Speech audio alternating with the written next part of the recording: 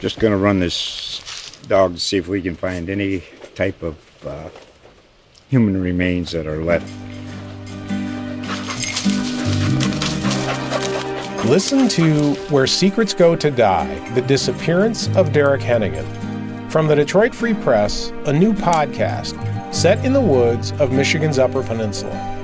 Available on Apple, Spotify, Freep.com, or wherever you get your podcasts. Previously on Murder on the Space Coast. I was initially raped in the first hour in prison.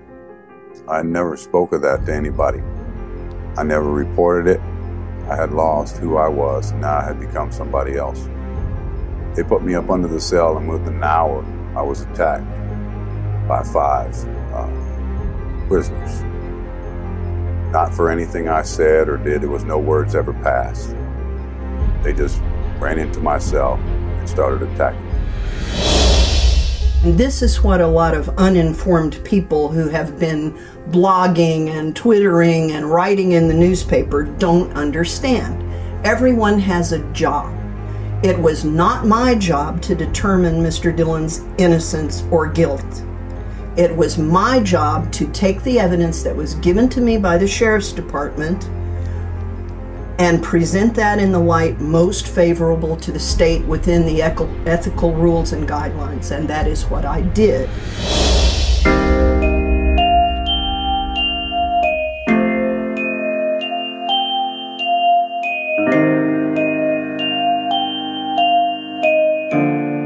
I'm news columnist John H. Juarez, and welcome back to the second season of Murder on the Space Coast, a podcast detailing the stories of men who were arrested, tried, convicted, and sent to prison in the 1980s for crimes they did not commit. Their prosecutions were led or overseen by the same man, Dean Moxley, who used the same fraudulent dog handler, John Preston, as a quote-unquote expert witness, and who bolstered the cases with the lying testimony of jailhouse snitches, rapists and murderers who would see years lopped off of their sentences in exchange for their testimony. Was Dean Moxley misled by an expert witness he trusted and jailhouse informants he believed? Or was there something more sinister going on here? A warning, Murder on the Space Coast deals with adult and graphic topics. It may not be suitable for younger or sensitive listeners. Last episode, we saw how the testimony of jailhouse informant Roger Dale Chapman, a rapist, helped send Bill Dillon to prison to serve a life sentence when he was only 22 years old for the murder of James Dvorak. It was a murder that he did not commit. We also learned that if Dillon's very first hour in prison was an indication of how his time would be served, then he wasn't going to last very long. He was raped by 5 men in his very first hour behind bars. He was held down and attacked over and over. He became a marked man, a rape victim, someone who could be taken. His nightmare took him to the deepest levels of despair. He wanted to die. So now my life value that I feel is worthless. My value for my life is worthless. I didn't want to deal with this anymore. I don't want to see this. I don't want to deal with it in any way. I want to go to sleep and I don't want to wake up. In between thoughts of suicide, he took his anger out on whatever was around him. I began to just sweat anger and frustration and just total rage, and I began to tear the cell apart. The sinks were porcelain and the toilets were porcelain, so I began to tear them apart. And you know, as if you start tearing the porcelain, the plumbing, water breaks and everything like that, so they began to come into my cell and eradicate me from the cell and have me checked as a psych.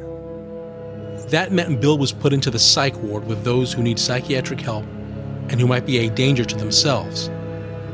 But what is really, really amazing is that even during these terribly dark days, the human heart and mind are still capable of somehow, some way, creating a little ember of hope and clinging to it. When you go to sleep at night,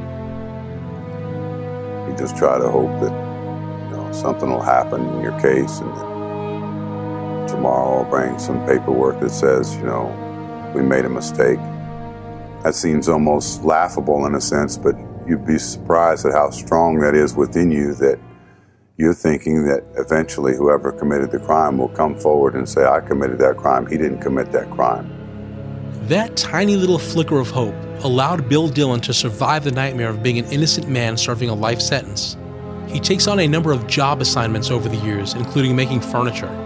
He works out, he plays sports, he teaches himself how to play the guitar. He also finds God. Then, about 15 years or so into his life sentence, he hears about an organization that just might be able to cultivate that seed of hope he's been clinging to. In the 90s, that there was an Innocent Project, and I wrote to multiple. I wrote to different colleges in the sense to try to get somebody to look at my case. These are all through legal appeals and certiorari's and stuff like that, and trying to go to the federal courts. But at the same time, I'm writing to some law firms, not law firms, but college people that take up your case pro bono because they need stuff to work on in their law, learning the school. So it's like I'm coming through everybody that I can. They got in contact with my brother because of my case, and it actually started 10 years ago, and the ball fell in on that one. And I don't know how it did or whatever it did, but they were working on it, questioning my case, but it actually never came into light. Still, he learned that a deadline to file a motion to test DNA in his case was fast approaching. It was time for his Hail Mary shot. I filed what they call a motion for DNA testing. The window was closing in July, and I finally prompted myself just to actually file something because I have the attitude now, John, that nothing works. I've been in prison now for 25 years at this point. Nothing works, it doesn't matter. I'm going to be in prison for life. So I just put it in. Actually, God prompted me more or less than anything to at least try, because I had multiple people working on my case and trying to do things for me and stuff, and I just didn't have the finances to free myself. I didn't have a census to find the people that would investigate investigators and all these people. I just didn't have it. It wasn't going to happen, especially after all these years.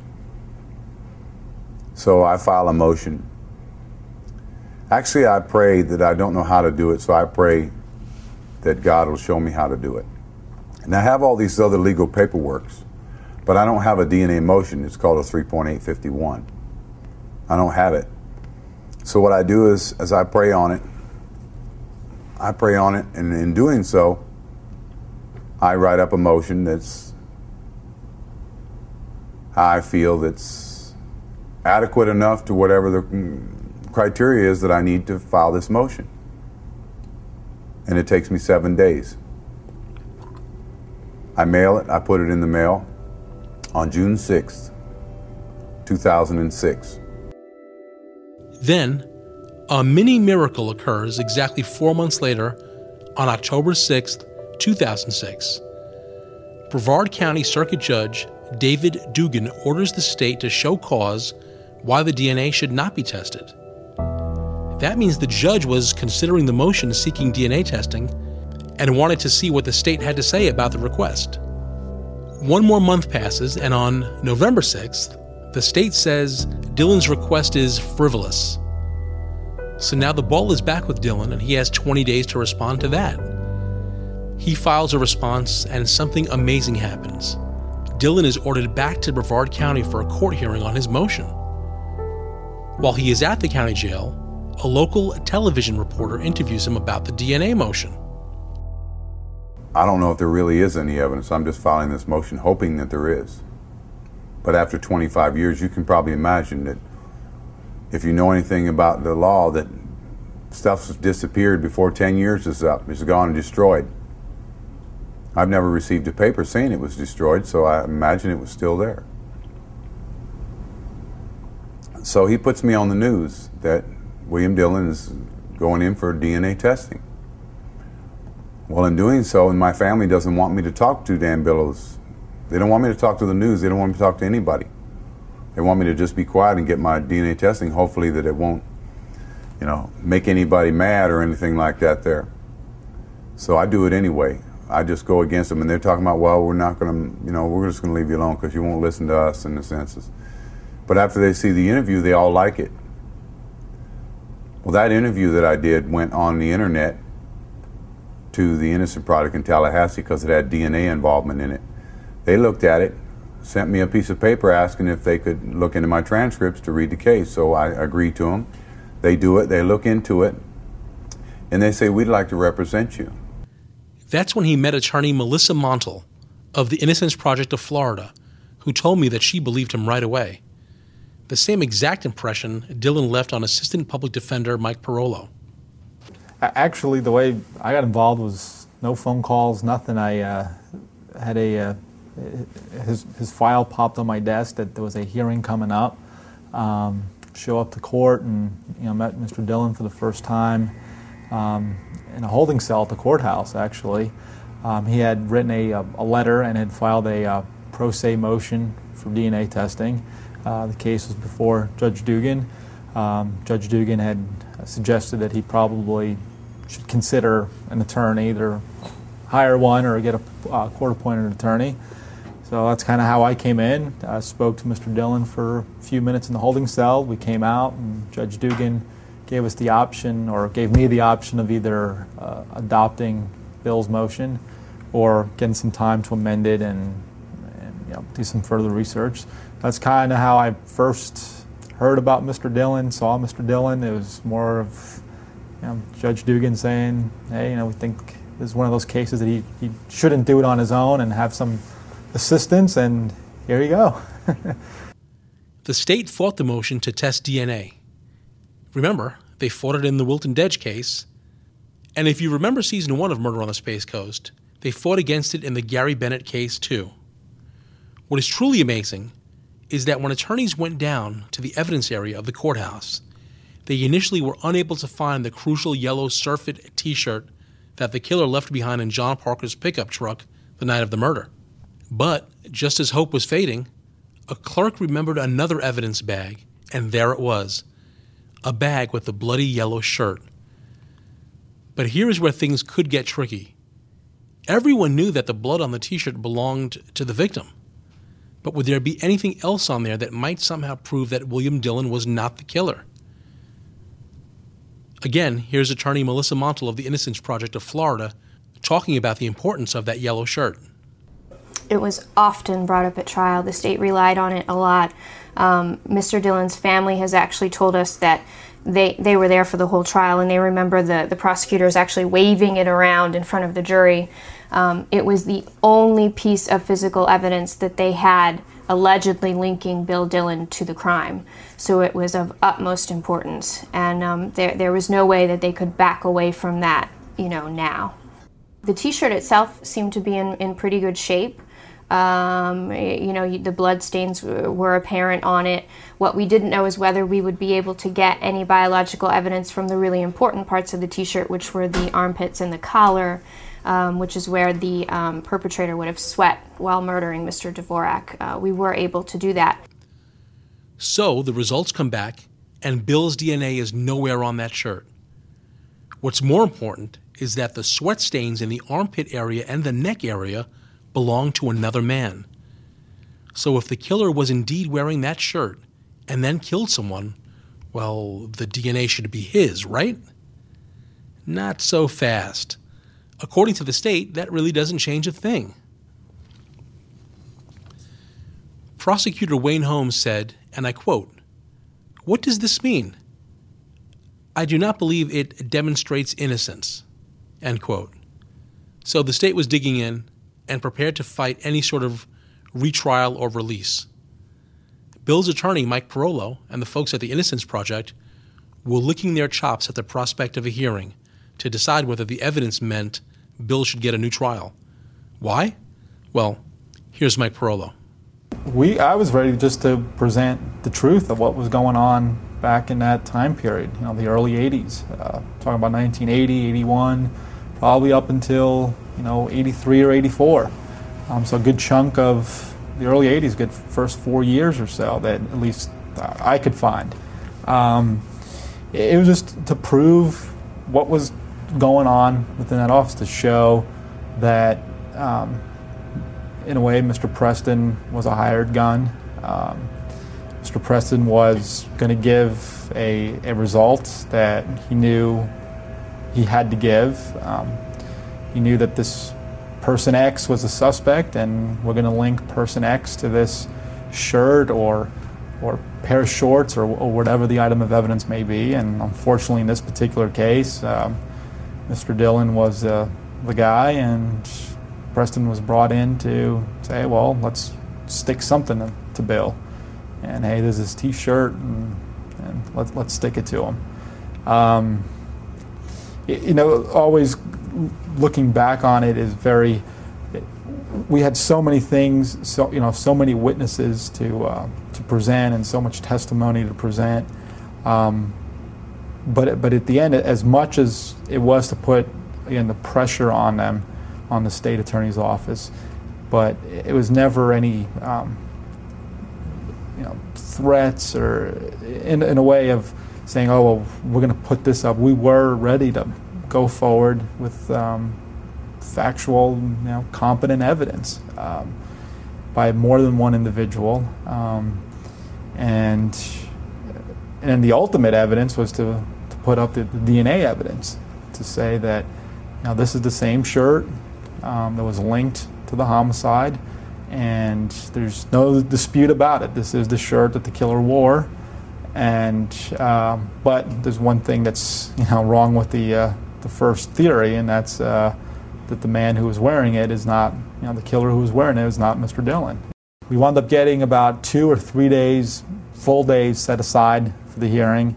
We were going to have, again, former prosecutors testify, former retired homicide detectives, dog experts, like actual real dog experts with FBI training or former FBI agents, to talk about how incorrect Mr. Preston's theories were, not only in this case, but in countless other cases he worked on.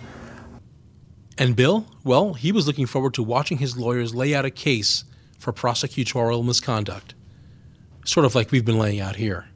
It was all going to come to everything was going to come to the light of what we say on our side that really happened.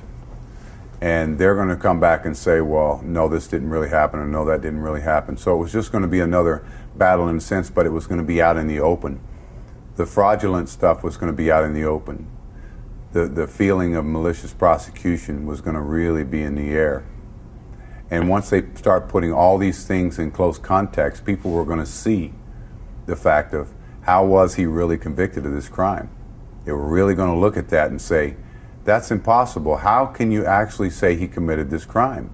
When you see all this evidence that they were going to present forward Tuesday, when all the fraudulent stuff that's on the state side, and say, how was he actually convicted of this crime? It's great when you got it all spread out and it's said at different intervals, but when you put it all in one lump and then just say it and put all these people on the stand and get them to talk and say this and say that and say what really happened, then you come to figure out that I never should have been in prison from the giddy up. And that's the bottom line of it is they really didn't want it to come out. They really didn't want to have to say, we made a mistake. They don't want to have to say that. That's what all this is about. It's not saying in the sense that we really want to retry him. That's not what it was, because in the same sense as they didn't have evidence to say, true evidence to say that I committed any crime at all. What they have was that fabricated trial that they did and what they got manipulated people into saying. There was no true evidence I committed any crime because I didn't. So how can there possibly be any truth to any evidence that says I committed a crime? There can't be. So anything that they have comes out of somebody's mouth that they manipulated into saying something, or professionals that were unprofessional. John Preston. So the state blinked. On Friday, November 14th, 2008, the state agreed to grant William Dillon a new trial. He was released on bond and was able to eat a home-cooked meal with his family for the first time in almost 28 years. At a press conference the following day, attorneys including David Menschel, Seth Miller, and J.R. Russo called upon then Florida Governor Charlie Crist to look into how something like this could have happened several times in the same county. Here is Seth Miller from that press conference. I've spoken to the governor's office this morning, and we'll be making a formal request next week for not only the appointment of a special prosecutor to look into these cases, but to do an investigation, to have subpoena power to get at this information and root out the corruption, root out the bad actors, because people have to pay for when they take away 27 years of Bill's life or 22 years of Wilton Dedger's life or years of Juan Ramos' life, and someone has to pay. And here is J.R. Russo. For all the happiness and celebration known yesterday by those previously mentioned, it was not and should not have been a day of pride, happiness, or celebration for the criminal justice system. Yesterday was an acknowledgement, 27 years after the fact, of a gross failure of our criminal justice system. As has been demonstrated many times recently, there are many people in our prisons today serving time for crimes they did not commit. This has not happened by accident. Our newspaper, Florida Today, also called on the state to investigate. But those pleas fell on silent ears. And then, a few weeks after the state agreed to this new trial for Dillon, the journalism gods smiled down upon me. I happened to be at Bill's house interviewing him and his family for a Christmas article, when at the very same time his attorney, Mike Parolo, was receiving a fax from the state attorney's office saying they would not be trying Dillon again. Yep, a fax. No one bothered to call Parolo, and at first he actually thought it was a joke.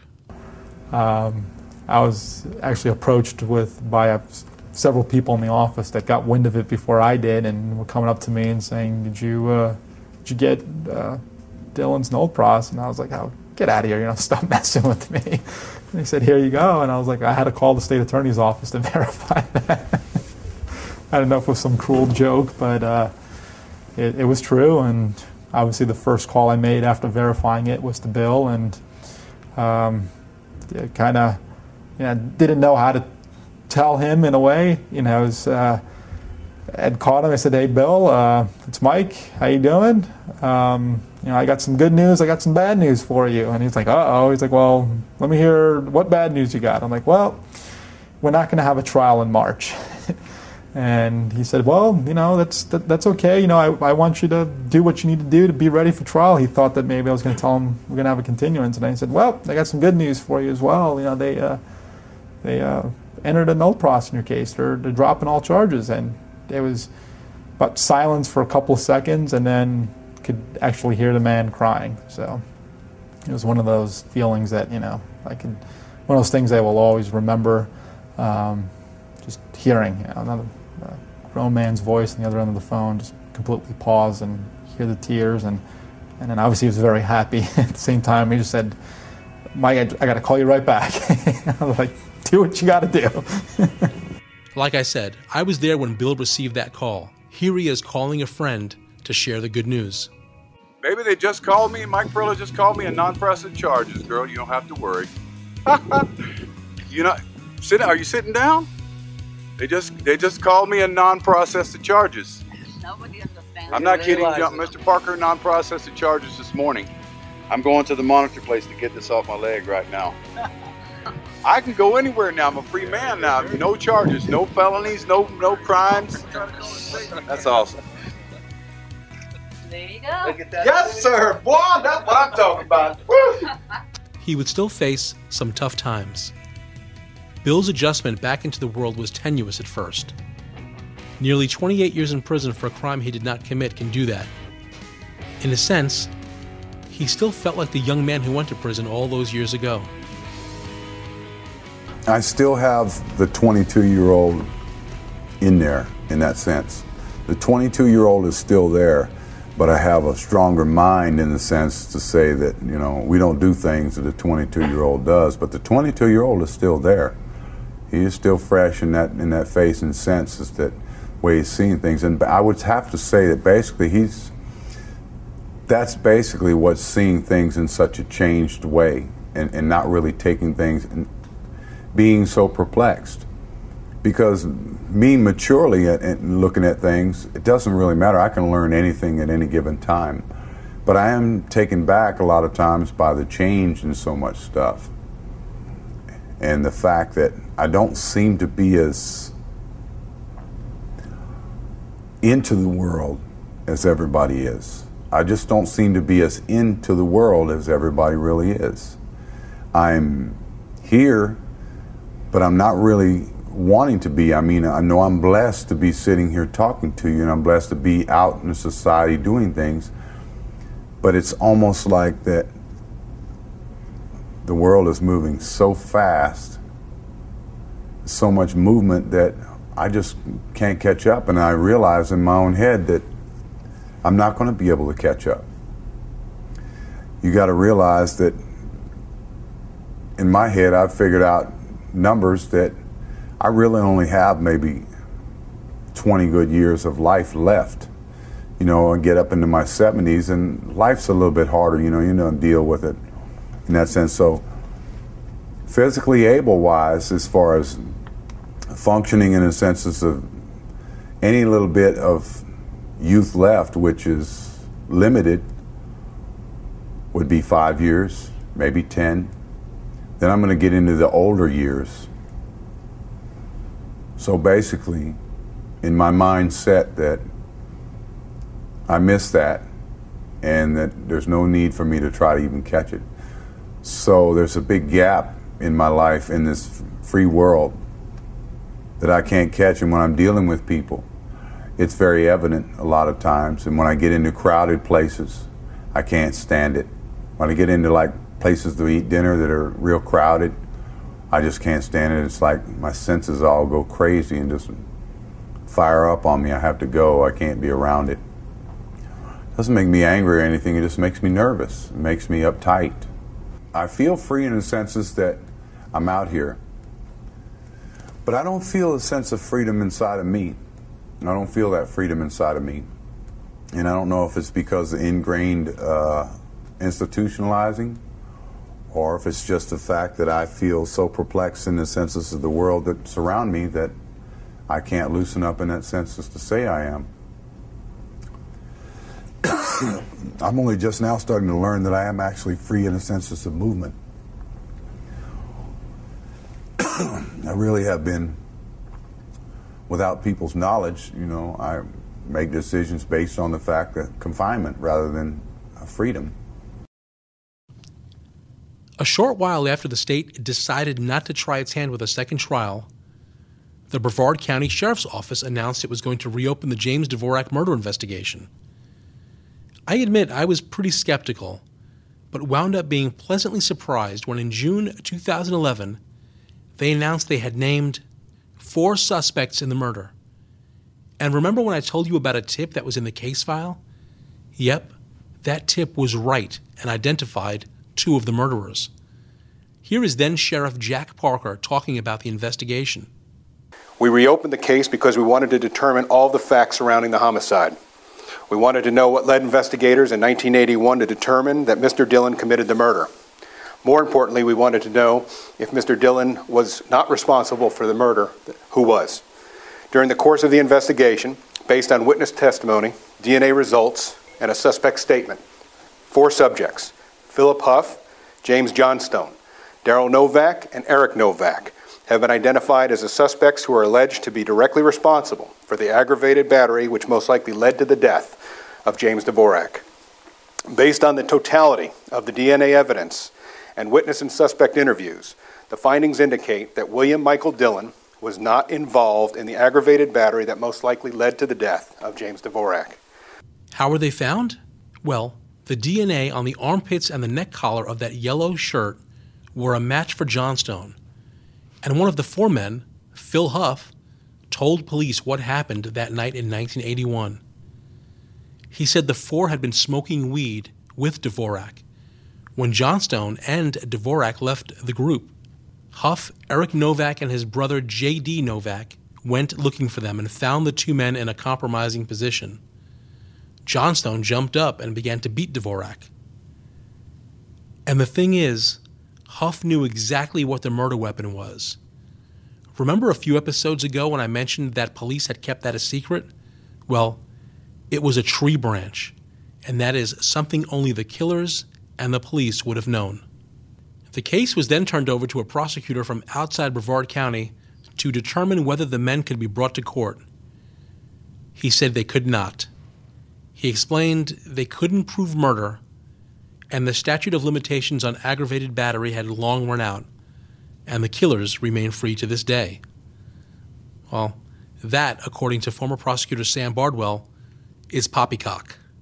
Now, let me also tell you another problem with the intellectual honesty of prosecutors. William Dillon, not only was he innocent, they found the true killers. Right. The true killers confessed.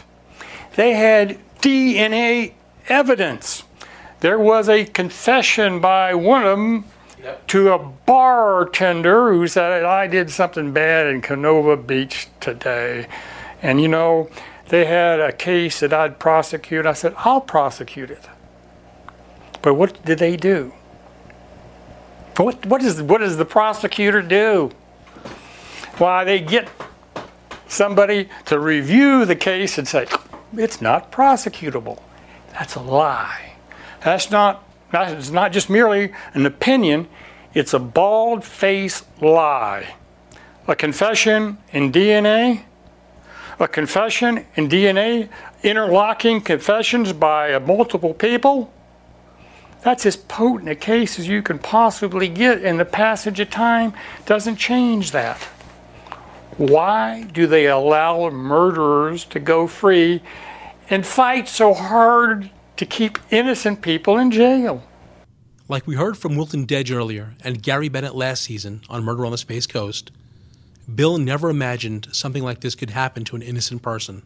I believed in the system, I believed in the law, never experienced it, so I didn't know. At the same senses, it was like, how can it possibly be proven a murder or even involved if I know I'm not involved in any way? To me, it was almost, I was a young kid. It was fun. It was laughing. I mean, I was intimidated and scared at the time it was happening, but when it first started, it was like an adventure. But then once it started getting all serious, it was a little too late in the game to program. I mean, I didn't do anything to try to make them think I was involved in any way. But it didn't bother me because I believed in a system that says facts are facts, you know? The facts are facts. But when junk science and false testimony is presented as factual, then we have a problem and justice gets lost. Speaking of justice getting lost, the snitch in this case, Roger Dale Chapman, issued a tearful apology to Dillon and even appeared before state lawmakers in Tallahassee as they debated putting together a compensation package for Bill, who wound up receiving $1.35 million from the state. He moved out of Brevard County, I can't blame him for that, and is working on his music career. Next time on Murder on the Space Coast. We saw the use of John Preston, the dog handler, who was brought in these cases, paid in cash by the day, had access to law enforcement files, so he knew the facts of cases and could really lead his dog to answers rather than his dog leading him to answers, and really just manufacturing evidence. And we saw that in Gary Bennett's case as well as Dillon and Dedge and Juan Ramos. But what else we saw was that wasn't enough in many cases. We didn't have DNA in those days, and I don't think they did HLA analysis and some of the more rudimentary analysis that could exclude people but not include. So, so the case was really weak. And I'm sitting there, I'm the prosecutor, I'm a prosecutor, I'm saying this is a really sorry ass case. But I'm looking at it, and the man, Preston, was so bold in his assertions, his lie was so powerful, so enormous, that you thought, he can't be lying because it's too big of a lie. And then I thought, where has this guy been all my prosecuting life? Because all you had to do is get a scent sample, give it to the dog. And he had a history of going all over the country.